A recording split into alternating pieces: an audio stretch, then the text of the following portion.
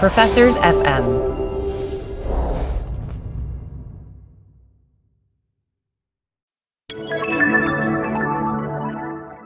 Doug, as you know, we have joined the Professors FM podcast network. So it's extremely exciting. It's like, for the first time in my life, I'm going to have academic friends. This is big.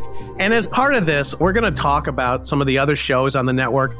One of the things we talk a lot about in terms of sports analytics is the role of incentives, right? It's all about incentives. And so one of the other shows on the network is called Taxes for the Masses, brought to you by Lisa DeSimone from the University of Texas and Bridget Stomberg from Indiana University. And so what these two ladies do is they dive into all things taxes. I think it's a great complement to what we do. In some ways, there's nothing bigger in public policy than taxes in terms of shaping the economy and society, because taxes change how people behave. So, give it a listen. Great show.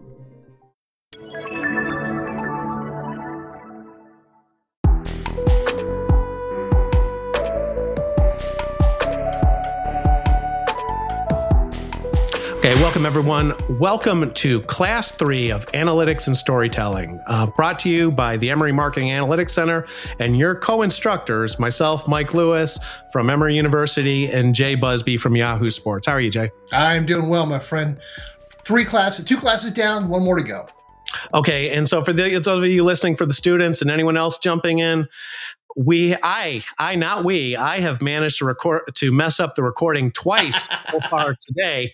So today's session is about analytics. This idea of sort of, last class, Jay talked a lot about the mechanics of storytelling. This time, the focus is going to be on, the numerical side of this, the quantifying the side of it.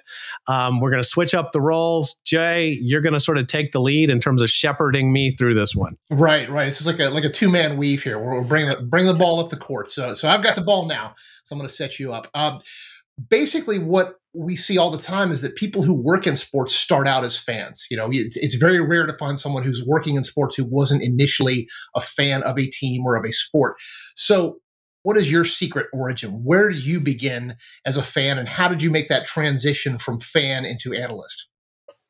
Okay, and so starting point, and I love the way you asked that question in terms of analyst to fan, because my starting point for really the last decade has been taking the skills I have. My training is in statistics and optimization.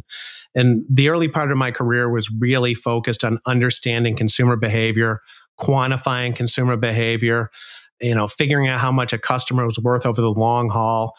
And about a decade ago, I decided I wanted to essentially, even though I think it often feels like I'm getting more narrow by concentrating on sports, I actually think in some ways it's getting to something more fundamental, to take those quantitative skills, those analytical skills, those modeling, those statistical modeling skills, and apply it to instances of what I think of as extreme customer loyalty, customer passion, which really translates to, passion for distinct elements of the culture. And so I'm absolutely a cliche on this, Jay. It's an effort to take my hobby and turn it into the job. That's how I ended up here. More power to you. So let's dig into that. We're going to proceed from the idea that we discussed last time about the idea of storytelling and the way that content continues to be an ever more important element of all phases of society today, whether it's our own personal brands that we're curating on Instagram or the larger brands that companies are trying to put across on social media and so forth. So once we work from the premise that everybody's involved in storytelling, where do you bring analytics into that picture? Okay, so let me make kind of 2 points on this, and feel free to kind of jump in, because sure. What I want to do today is kind of hit 3 or 4 main points that we can use as a jumping off point for when we talk to the students. So number one, storytelling, content, these are really amazingly complex products, right? I mean, when you think about what it goes into an article that you write, what goes into a podcast or a TV show, there's a lot of moving parts, right? I mean, there's thousands of words, there's pictures, maybe there's guests, there's variations in content. And so bringing analytics to something of that level of complexity is, number one, an incredibly challenging thing. And I'm glad we did this in the sequence because, in some ways what you do is, well, I don't know. Do you think of what you do as a little bit of kind of a form of art? I mean, is that too pretentious of a word? No, I actually try to make it a little bit. I mean, we don't need to go back into my section again, but you've seen how AI has taken over just the conversation even over the last few weeks, and there will be all kinds of talk about AI created sports articles, AI created recaps, and you read if you have an AI created recap of a Bucks Lakers game. It will hit all the points, but it won't have that little spark and that little element that comes from art. So yeah, I do think that there is a level of artistry that has to come with storytelling in any medium.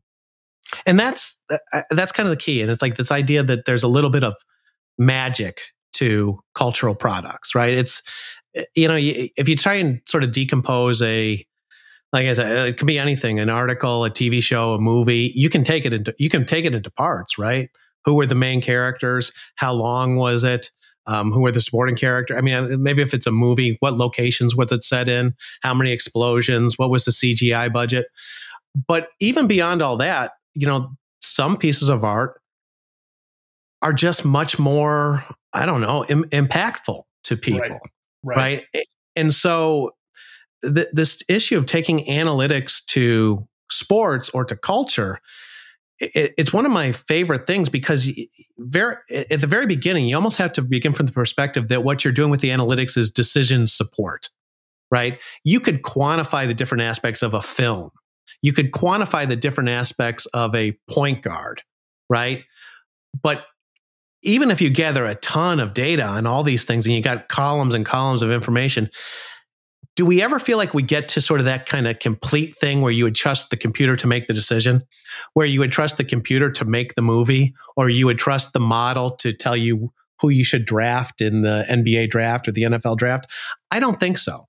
And so sort of point one on this, bringing analytics to this is, understanding that we're going to be in the realm of, let's say, decision support rather than making decisions. Yeah, that's an interesting way to frame it. You've got to have the most information possible, but then you still have to put it out in the world. I mean, if we could predict exactly what was going to happen, there'd be a whole lot of people making a whole lot of money in Vegas as opposed to the house making all the money. So yeah, that's absolutely an element of it, is that decision support. What is it about sports in particular that, in addition to just being a fan, in addition to monetizing your interests, what is it about sports that you think makes it such a ripe venue for this kind of analytics? Well, sports is, I'm even going to the thing that I like about sports compared to the rest of the cultural products out there, and I don't know that a lot of people appreciate this until they hear it, and then it really resonates with them. Sports is probably the most objective, right? It's actually the most pure of the cultural products out there, right?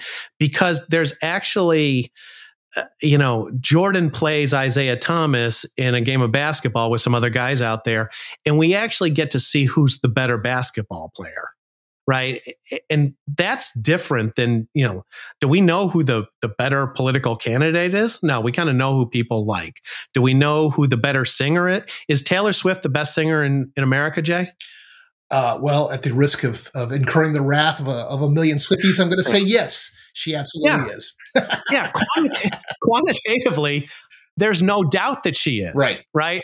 But is she actually? So to me, that's the thing about sort of, if I'm just talking in the world of fandom, sports is always going to be my starting point, because at some point you play the games and you see who wins. But I think I do think there's an important lesson in all that, when you're thinking about applying analytics to sports stories versus other stories, you kind of got to realize that, we get less objective and we get more into, sort of the role of the market manipulators in something in these kind of things. Well, and there's a level of randomness too. I mean, you can't go and focus group who the winner of that Jordan Isaiah or Bucks Lakers or whoever it might be, Georgia, Ohio State. You can't focus group and say, all right, well, most people think that Georgia's going to win, so Georgia wins. No, it's all completely it plays out live in real time in front of us all at the exact same time in a way that no other sort of venue can match. Yeah, and look, in contrast, we don't know who's going to win the college football playoff coming up. We might have our predictions, but you know what? If you're watching entertainment like on things like Netflix, you know how you watch Netflix for a while and you know what the number one show is going to be, right? It's the show that they're going to push. Right. I mean, I recently watched 8 episodes of something called Wednesday, and it enables me to talk to my daughter and all sorts of younger people. But was Wednesday the best show on the Netflix platform? Not necessarily, right? Purely subjective. But it is positioned in a way so that Wednesday was going to win. Whereas in sports, you have a little bit more purity. Not only that, Wednesday or whatever you're talking about on Netflix is a completed product that is finished before it's ever brought to the public. You find there are problems is when you try to adjust art to what you think that the public is going to want, or you try to adjust it midstream. You can't do it. So yeah, sports it's completely untethered in a way that other popular culture is not. Yeah, absolutely right, and that's but again, so this gets into sort of the why do I end up in this kind of realm? And it's, it sounds kind of pretentious. It's like, well, it's important because it's, the cultural impact of these things is kind of what moves mountains, what moves society.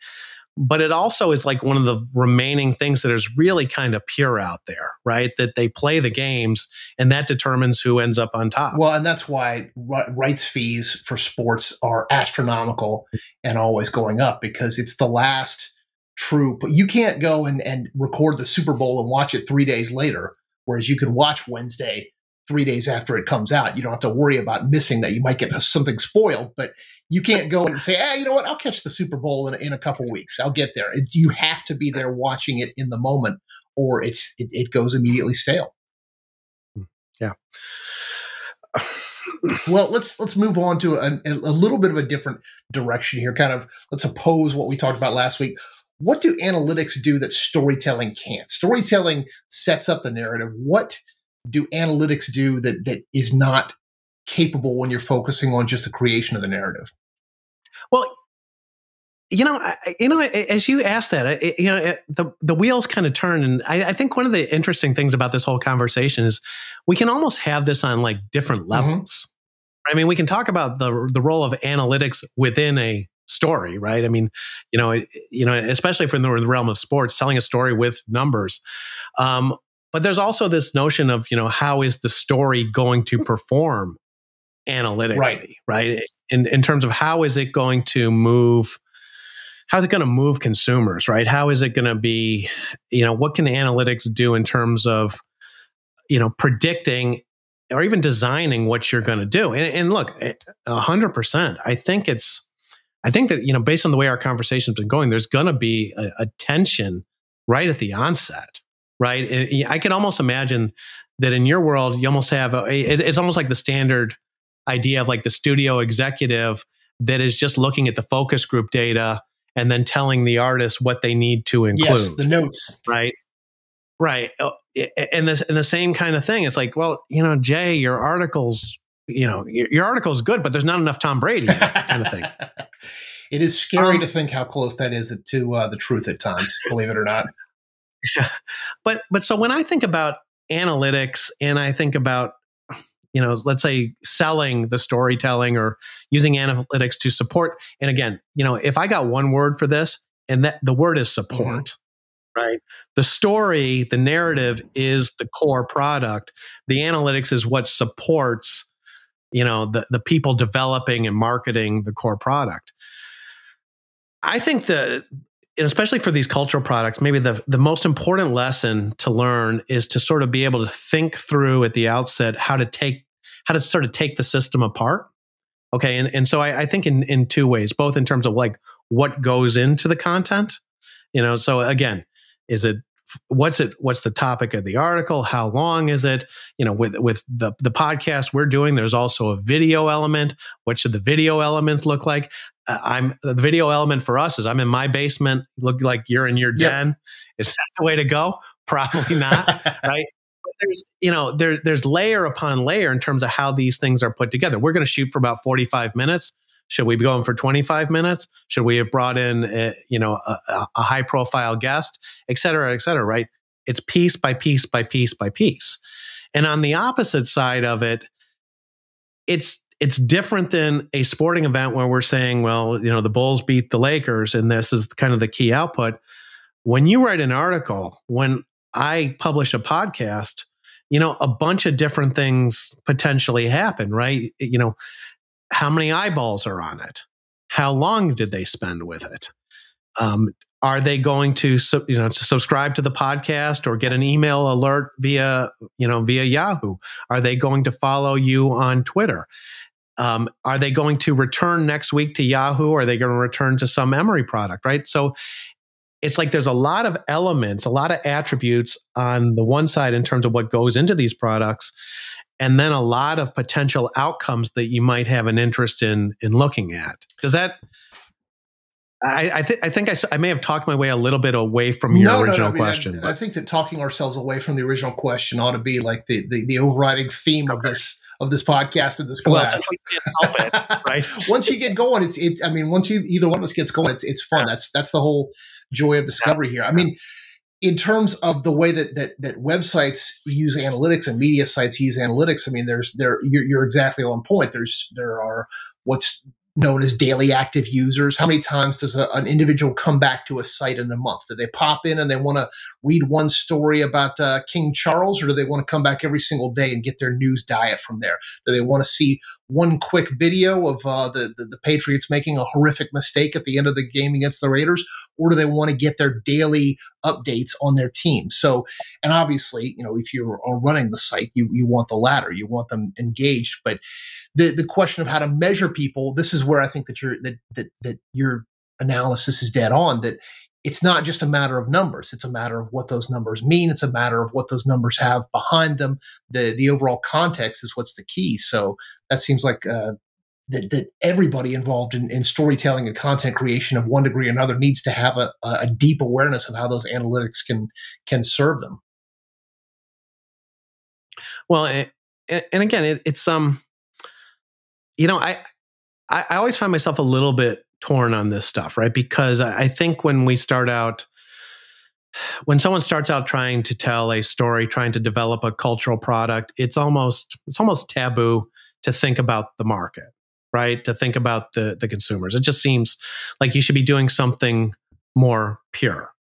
But once you get, sort of lose that idea and go, well, we're in the marketplace.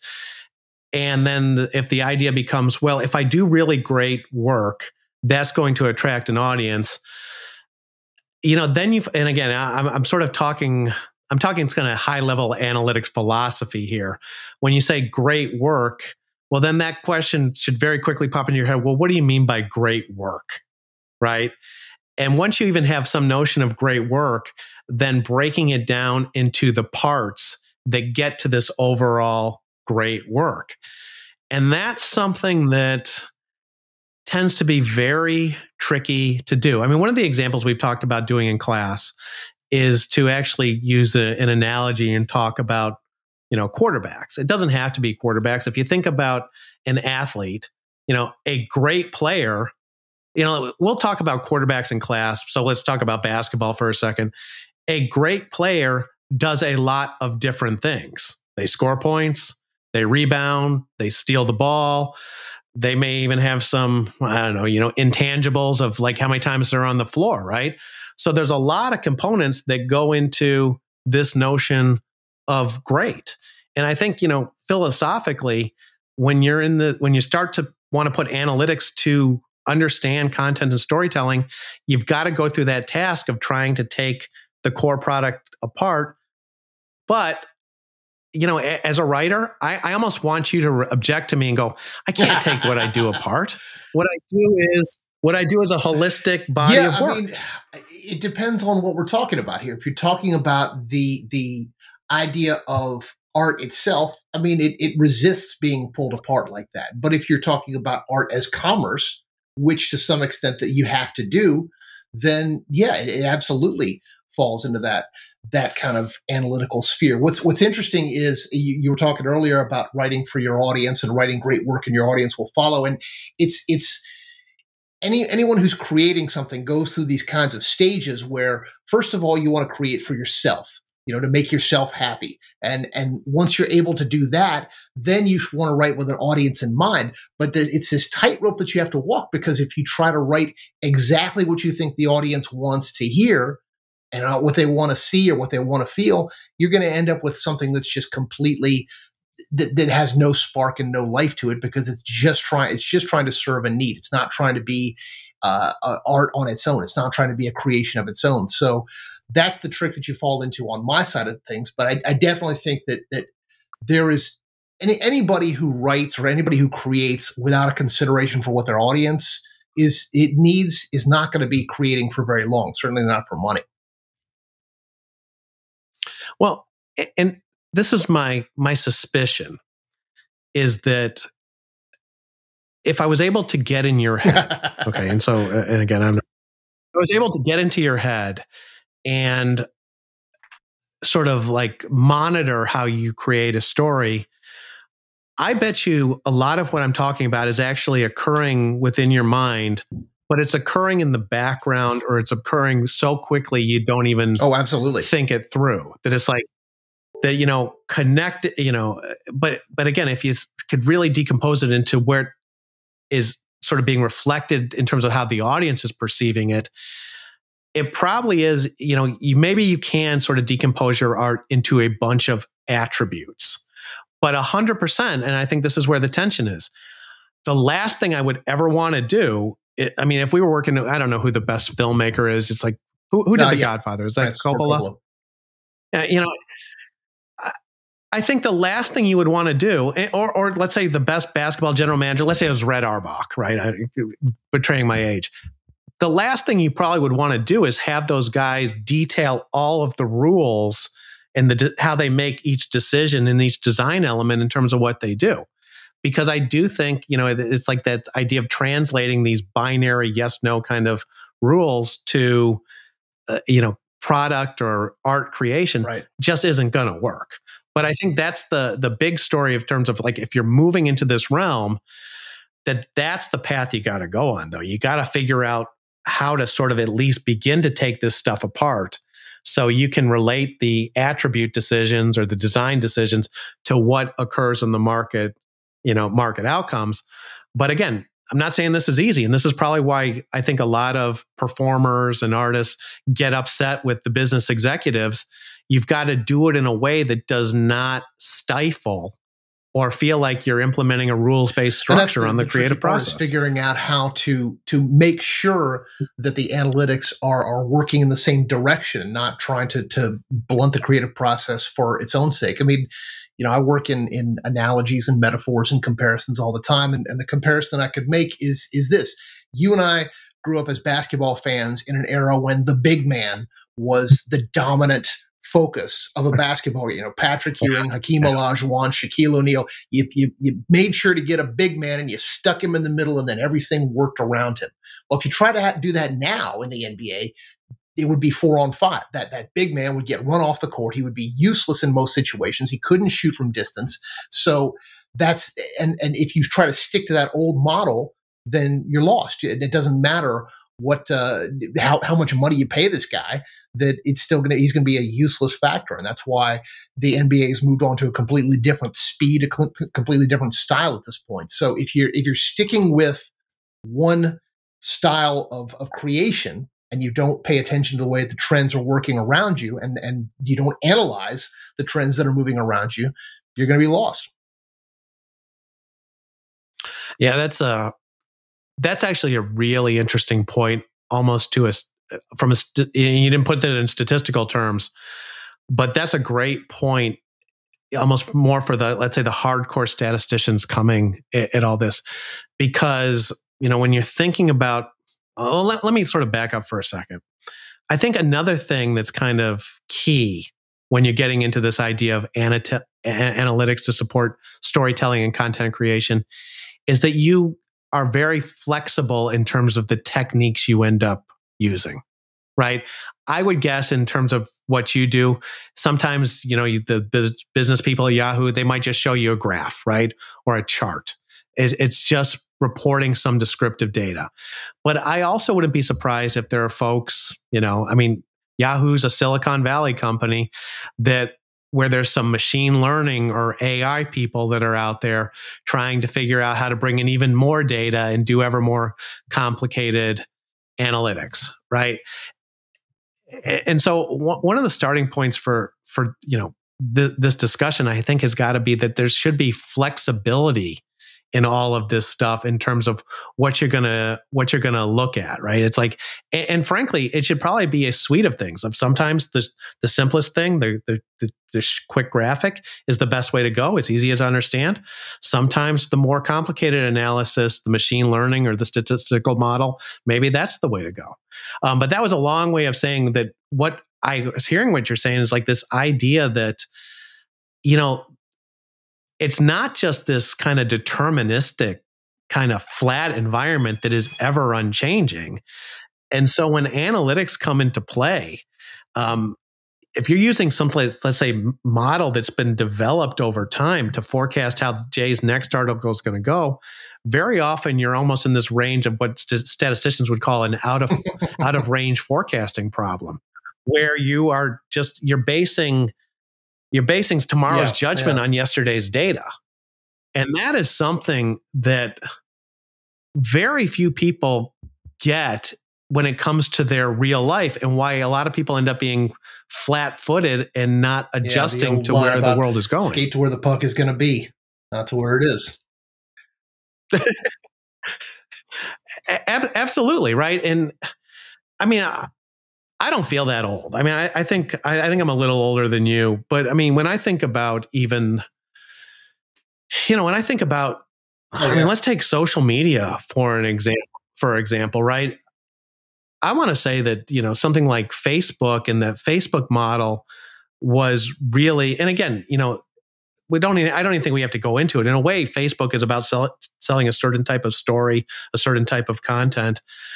The way this has switched over from Facebook to Twitter to Instagram to TikTok and Snapchat and whatever else is out there is probably a good solid point to make in terms of not doing yesterday's there's content. Always going to be a significant portion of society or of any group of human beings that crave something new, and they've seen Facebook and it doesn't appeal to them, or they've been there and they've done that. They want to move on. They want to see what's new. And then by the same token, there's always going to be a group of people who just want to use social media to get on and complain. And so next door is for them to talk about, whether or not they just heard gunshots and that kind of nonsense complaining. But the people that are actually driving the conversation, they are insatiable in a way. So they will burn through Facebook and then Instagram and then Twitter and then TikTok and whatever the next one is going to be coming on the horizon.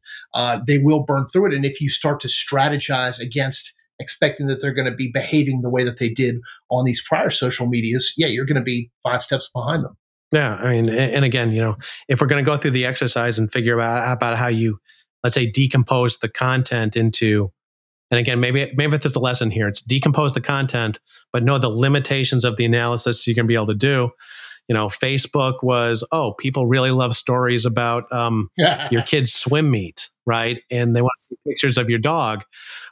Twitter, the message was, people want inflammatory comments that they can start swearing you at. And TikTok now seems to be, people want to see people doing 15-second dances.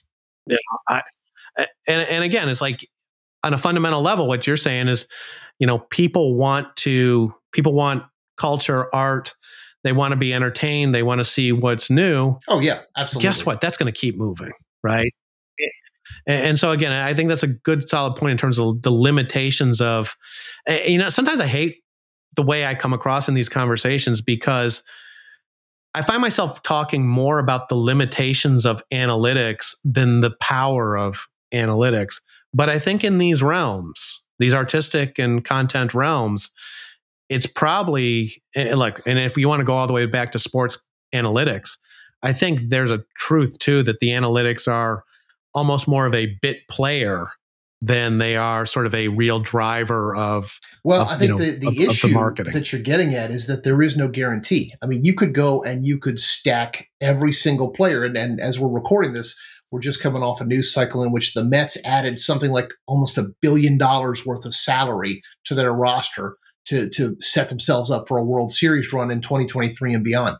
There is, no matter what, Steve Cohen, the owner of the Mets, is clearly just opening up the vault and just shoveling it like it's coal into an old locomotive. I mean, he's just completely doing everything he can. It's still not a guarantee. What it does buy is relevance and awareness and a chance that a team like, no offense, the Pittsburgh Pirates might not have. So it's that. But the question is that enough, or is it enough to? Because it seems like that's what you're getting at here. Analytics can only take you so far, and then at some point you just got to see how it plays out. You've set everything in motion, and now you got to see how it plays out. And analytics can get you a long way down that road. But then what happens there is up to, and it's not even storytelling. It's just the way that the story plays out. Yeah, and I mean, take that even a step farther. It's one of the issues is you don't know. Often, you're not sure how far analytics is going to get you down that road, right? I mean, if you look at, let's say, if you look at Major League Baseball over time, there's a strong correlation between winning percentage and relative payroll, right? You invest. If you got a Los Angeles Dodgers payroll, odds are you're going to come out ahead of a Pittsburgh Pirates payroll. But it doesn't always work out that way, right?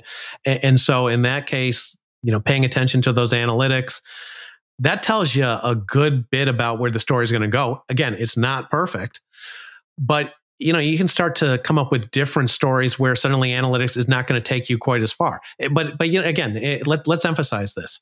So understanding the relationship between payroll, investment in talent, and winning percentage, yeah, that's really important, right? You're in one of those businesses. You got to understand exactly how that relationship works. But, you start to move away from that. And how about if we step away from sports for a second and we talk about hiring a bunch of high profile Hollywood actors to be in a movie? And suddenly we load the movie up with, a bunch of megastars that are commanding $20 million a film.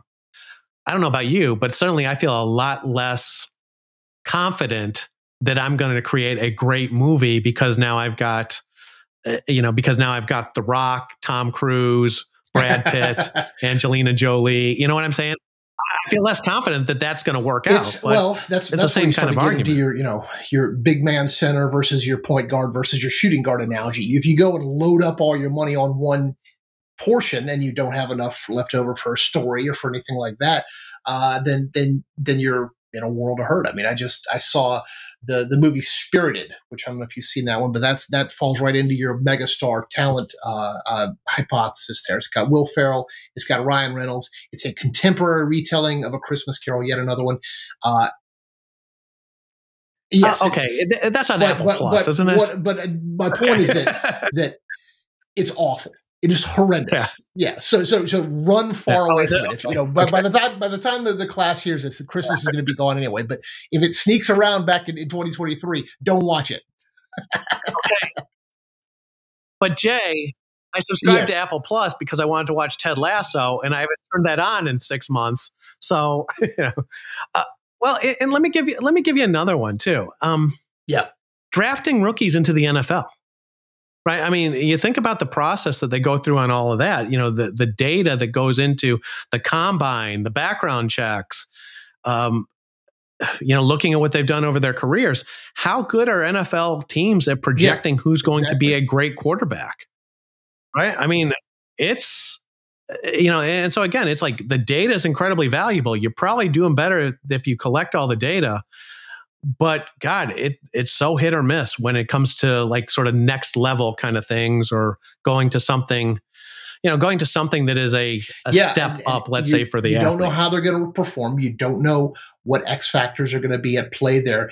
You know that there's going to be something more involved. You know that there's a good chance that things could go right. If Georgia and Alabama and Ohio State are bringing in dozens of 4 and 5-star high school recruits, there's a real good chance that those recruits are going to develop.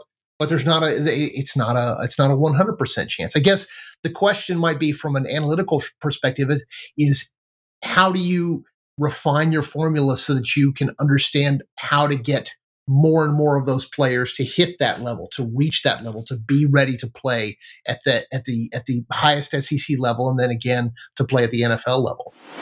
Moving forward here, we talked about the limitations of analytics. What do you see as the most effective way to use analytics? And if we're going to focus on, let's hypothetically talk about your fandom team rankings, your NFL fandom rankings that you've done to great acclaim and often to great scorn from teams that have ranked low in the rankings. What do you use from an analytical perspective if the question is who has the best NFL fans? Okay, so as you were saying, then sort of talking about the fan bases that were angry, I'll tell you, the number of death threats has dropped precipitously since they moved that team from Oakland to the best thing Las was Vegas. When Patrick Mahomes himself got upset on Twitter because I wrote the story and he saw it and he got upset about it. So it's not your fault, Patrick. It's your fans' fault. Hey. Yeah. Well, okay. So the fan base rankings are something that started out as kind of a fun thing with, I think, an important marketing lesson, right? So it's like this idea of, can we quantify fan loyalty? So it's kind of like bringing technology and modeling and data to, I don't know, maybe a barroom kind of debate about who the best fans are. And so I do these, and I describe it as like a good faith effort to do it. Like I don't care who wins the rankings. I don't have any great stake. Like if I was doing the rankings, like I grew up a Pittsburgh Steelers fan, the Dallas Cowboys would always be taking a beating, right? It doesn't happen, right? It's like I do my best. I'm an honest broker of the data, but yeah, the responses are usually aggressive, right? And then there's I've got a real love for like Buffalo and Cleveland fans after doing those rankings for years, because those guys are actually legitimately funny in their attacks on that. That brings up an interesting point, because with the rankings, and we could show the class these rankings at some point, the most recent one, but for the most part, it's the teams that you would expect to be up at the top or at the top: Dallas, Pittsburgh, New England, and teams at the bottom you'd expect to be at the bottom: Tennessee, Jacksonville. But the Kansas City Chiefs were the one that got a lot of people upset because they were so low down. I mean, what's up with that? I don't have any other way to put it than that. What do you do when an analysis that you feel that you have faith in every other way seems to show something that doesn't jive with what you feel emotionally? Okay, and this is a key question and a great question, because it really highlights the bottom line on this stuff. That what is your job as the analyst is that you've got to understand the analysis you're doing at a level that you understand the benefits and the weaknesses of the analysis. You have to understand why you're seeing what you're seeing on the other side. It can't be this black box that you go, oh, look, the computer. The AI says that fans are no good, Jay. I can't do anything about this. Speak to my AI manager, the man behind the what's the Wizard Oz. Do not pay attention to the man behind the curtain. Okay, so in the most recent rankings, I'll ignore the Chiefs for a second here. The team that doesn't make any sense is actually the Las Vegas Raiders, because one of the key metrics in that is revenue, sort of the gold standard of marketing. And if you look at the publicly available data, the Las Vegas Raiders, I think, have the highest ticket prices in the league by about 20%. I mean, it's astonishing. And so the analyst has to be able to go, okay, so something is clearly happening here. And it's almost like I want to put a little mental asterisk by the Raiders' results, because look, I can only speculate. Maybe they're distributing a lot of tickets at inflated prices through the casinos, and they're not actually selling them, right? So somehow maybe they've got a piece of data out there that's not entirely pure. I get a similar result when I do NBA rankings, where the Cavaliers tend up ranking higher than people think because LeBron, when LeBron plays there, they get all these social media followers, and that's another metric. In the case of the Chiefs, I get that the Chiefs fans think they're great, but that one's an easy answer. You look at the data in terms of the prices the Chiefs charge, and they're not at par with the rest of the league. You look at the social media following that the Chiefs have, and they're not at the same level as some of the iconic teams in the league, right? It's like, let's put it this way. I mean, Pittsburgh's a little bitty market. Steelers are charging more money for the Chiefs, for tickets than the Chiefs. The Steelers have, 3-4 times as many social media followers. And so I sympathize with those people. I understand the passion of the folks in the stadium. But when I'm doing these kind of measurements of the impact of the brand sort of more broadly, they just don't, in some ways the numbers are limited, but the numbers don't lie. Maybe, you know what? I like that phrase. Mm-hmm. It's like the numbers are confessing to what the numbers know. Yeah, and it doesn't. And you got to know what the numbers don't know. Depth of passion. You can't measure passion. The people that are diehard Chiefs fans, yeah, I mean they're ride or die for that team, but there's not as many of them, or there's not as widely dispersed, or the passion, whatever it may be, drops off in a hurry once you get out of that core, whatever it might be, 500,000, 200,000 that are hardcore fans. Okay. Can I stay there for a second? Because I think that's a really interesting question. It's like, because in some ways, that's what this all boils down to. The analytics of cultural products is an effort to measure passion. And you're dead right. We can't measure passion. And I don't care who you are. I don't care if you're a psychologist having people come into the lab. You can't measure passion. So what we're trying to do is we're trying to come up with like a proxy for it, or something that's highly correlated with that. And sometimes we're going to miss by a little bit, and sometimes we're going to miss by a bunch. Does it make you less of a fan if you don't go to every game? I mean, if you don't outfit your children and don't name your children after famous players, does that make you less of a fan? I mean, in some by an analytical measurement, yes, but in terms of measurement of the heart, no. So I think that's an interesting point of that's where the gap between analysis and passion starts to become a little wider.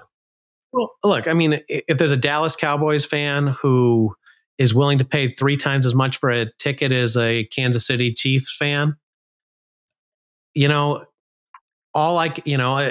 to me, then the data is going to look like the Dallas Cowboy fans are more passionate and they care more. Now, we also have this kind of more, let's say, human knowledge that doesn't come into it. And we get to the point where, look, and you can almost, and this is why this is fun to do, is like this kind of barroom conversation, right? Dallas Cowboy fans, you know where I'm going with this, right? Dallas show up 5 minutes after kickoff. They're just there to make an appearance. They do have nowhere near the passion of us fans in Buffalo that are out there when it's 20 below and we're throwing ourselves through tables, or the number of Chiefs fans that need to tell me that they are the loudest stadium in the NFL, right? It's almost like this is the beauty of it, right? It's like, it's a never-ending conversation, right? And so you just brings up a question. You got to know what analytics are getting. I want to throw to you about analytical bias, because we all perform our own analytical bias by picking out only the categories and the components and the criteria that weigh things in our favor. Maybe hypothetically speaking, in the voice of the Chiefs fan, no, we don't spend as much money on souvenirs, but we're the loudest stadium. That shows how much passion we have. So how do you adjust for that kind of to prevent against that bias in analysis? Well, okay, so bias is a huge word in all this, right? And this is where I think it comes back to this point of just knowing how your analysis works, right? I mean, and so you come up with the dumbest example of all time, right? It's like, so let's say that, there's an index for the articles you write. And let's say the average index for a Jay Busbee article is 100. and then you write an article about, I don't know, who's sort of the most controversial figure in sports at this point. Okay, you write an article about Kyrie Irving, and Kyrie Irving just goes on a tirade and trashes you on Twitter and all of his other social platforms. If you're just gathering the data, it's like, well, when Jay writes articles about Kyrie Irving, look, the readership spikes by sevenfold. Right. But that's not what happened, right? And so if you know what's sort of being fed into this, and so where the data might be creating biases that aren't reflective of what's going to happen in the future, you can correct for some of that. Maybe the more dangerous thing is, I guess the more dangerous thing is always going to be the biases that we don't know, right? And I think this is probably more of what you're getting at. It's like, and again, it's like, what analogy do I want to use? Like, I'm this old sports executive that, I just believe in these Duke basketball players. I believe in these Duke basketball players, and I'm going to draft them every time because I love that program and I love the way these kids perform, how professional they are, et cetera, et cetera. There, I would almost argue that the proper role of analytics is to help that person like correct for themselves. Right. And the same thing, whether it's in sports or whether it's in a media environment. Kind of not knowing what you don't know, that's a huge issue in sports in terms of putting together a team, putting together a coaching staff. There's all kinds of complaints now that owners hire coaches from the same pool, and that pool tends to be old coaches, so there's the coaching carousel. If you're not looking off that carousel, if you're just looking to recycle the coach who's been with the Jets and the Packers and the Vikings before, then obviously you're going to have a very limited pool, and you're not going to be able to look at that young offensive coordinator who might have something more to offer. So that's absolutely correct. Yeah. Like I can remember being in I won't give any details, but being in a draft room. It was actually an expansion draft room. And I'm doing helping the club build the analytics for, player selection.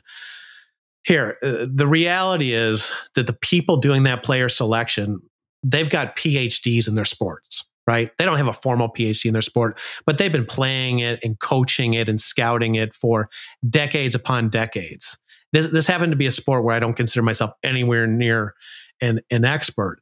And so what I'm bringing to the table there is a pure numerical analytical approach, but I'm in no illusions that I'm going to dictate who they select. The role there is purely to say, hey, this guy that you really like, I'm not sure, right? There's a question mark there. And this guy that and besides that, here's 3 guys that you didn't have on your list that maybe should get another look. And you know what? That's for a sports figure. It's probably the same kind of role where analytics should play in a lot of content decisions. Like, it's like, Jay, you wrote this article about middle school football. I'm trying to win an award. My data says it's a bad idea. My data says it's a bad idea. Without your audience is your audience. Any corporate right? secrets. I'm not telling any. All you got to do is look at what sports are emphasized, not just at Yahoo, but everywhere. What's emphasized? NFL, college football, and then on down from there. And then you get down to the lower, NASCAR, tennis, whatever it might be. There's a reason why you don't see 15 tennis articles every day and you see 15 new NFL articles every day, because it's the straight analytics. Well, I don't know how much time we have left here, but we have run our 2-man weave here. What else did you want to hit on before we wrap up this analytics aspect that we haven't touched on so far? The challenge in what we're doing, Jay, is we're teaching a class in a hybrid sort of mixed delivery format, right? We're going to talk to the students at Emory via several Zoom sessions in early January.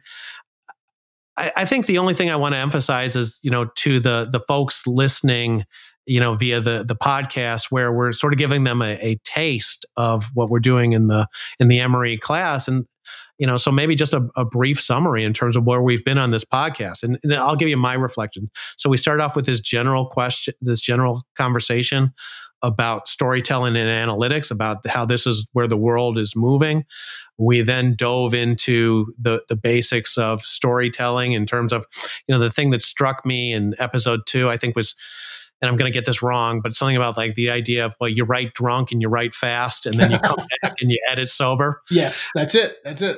And then, and sort of that's kind of a nice kind of, shorthand for content creation until we get to today. And, the message that I've tried to convey is really this idea that, be flexible in your analytics, understand your analytics so you know the benefits and you know the costs.